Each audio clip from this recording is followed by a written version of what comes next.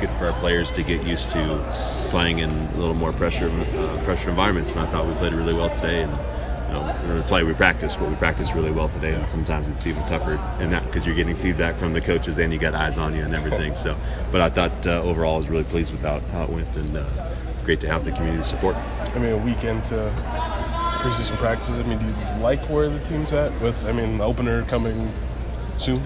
I think I mentioned to you a couple weeks ago, it's really difficult just to get going.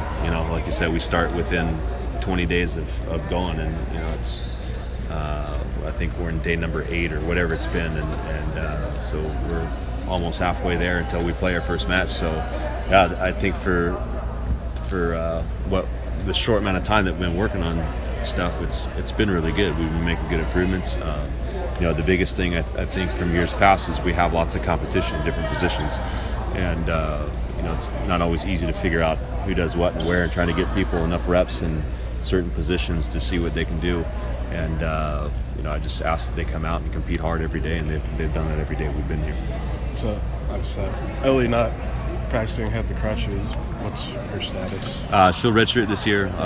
She's out for the season, unfortunately. Just injury she sustained before she got here, and just dealing with it, and it's the way it goes. So, you have a lot of depth, but to potentially add a piece like that, was that you'll miss that this season, potentially?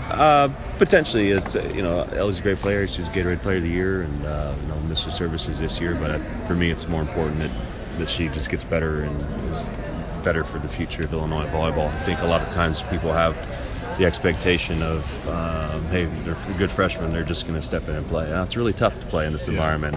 As our freshmen just, have been finding out, it's tough to come in here every single day and be able to do it. So my expectation for freshmen is the same with anyone else, that they just come here and do their best to improve every day and see how our returners do it and how they communicate, because there's still a lot to learn for all of them. And Ellie's a good player, but so are the rest of the newcomers that we have this year. So we just want to make sure that we keep gelling as a team and we keep improving with our tactics and our technical items that we need to improve on. I guess even without Ellie, you still have lots of options at the pen. Just how have you maybe seen Bruna, Emily kind of pushing Beth, Jack, Megan, who got most of the swings last year? Yeah, it's great to have, just in general.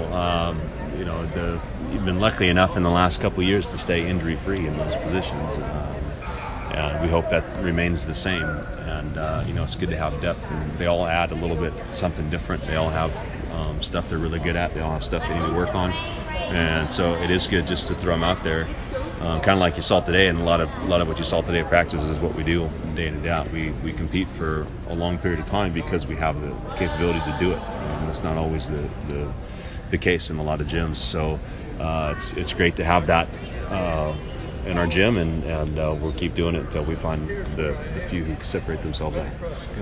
The matter of freshman, we got 3 at middle, competing for that other spot. Just what have you liked from them as they? Riley's been here. Coming up to picnic with me. Oh, cool.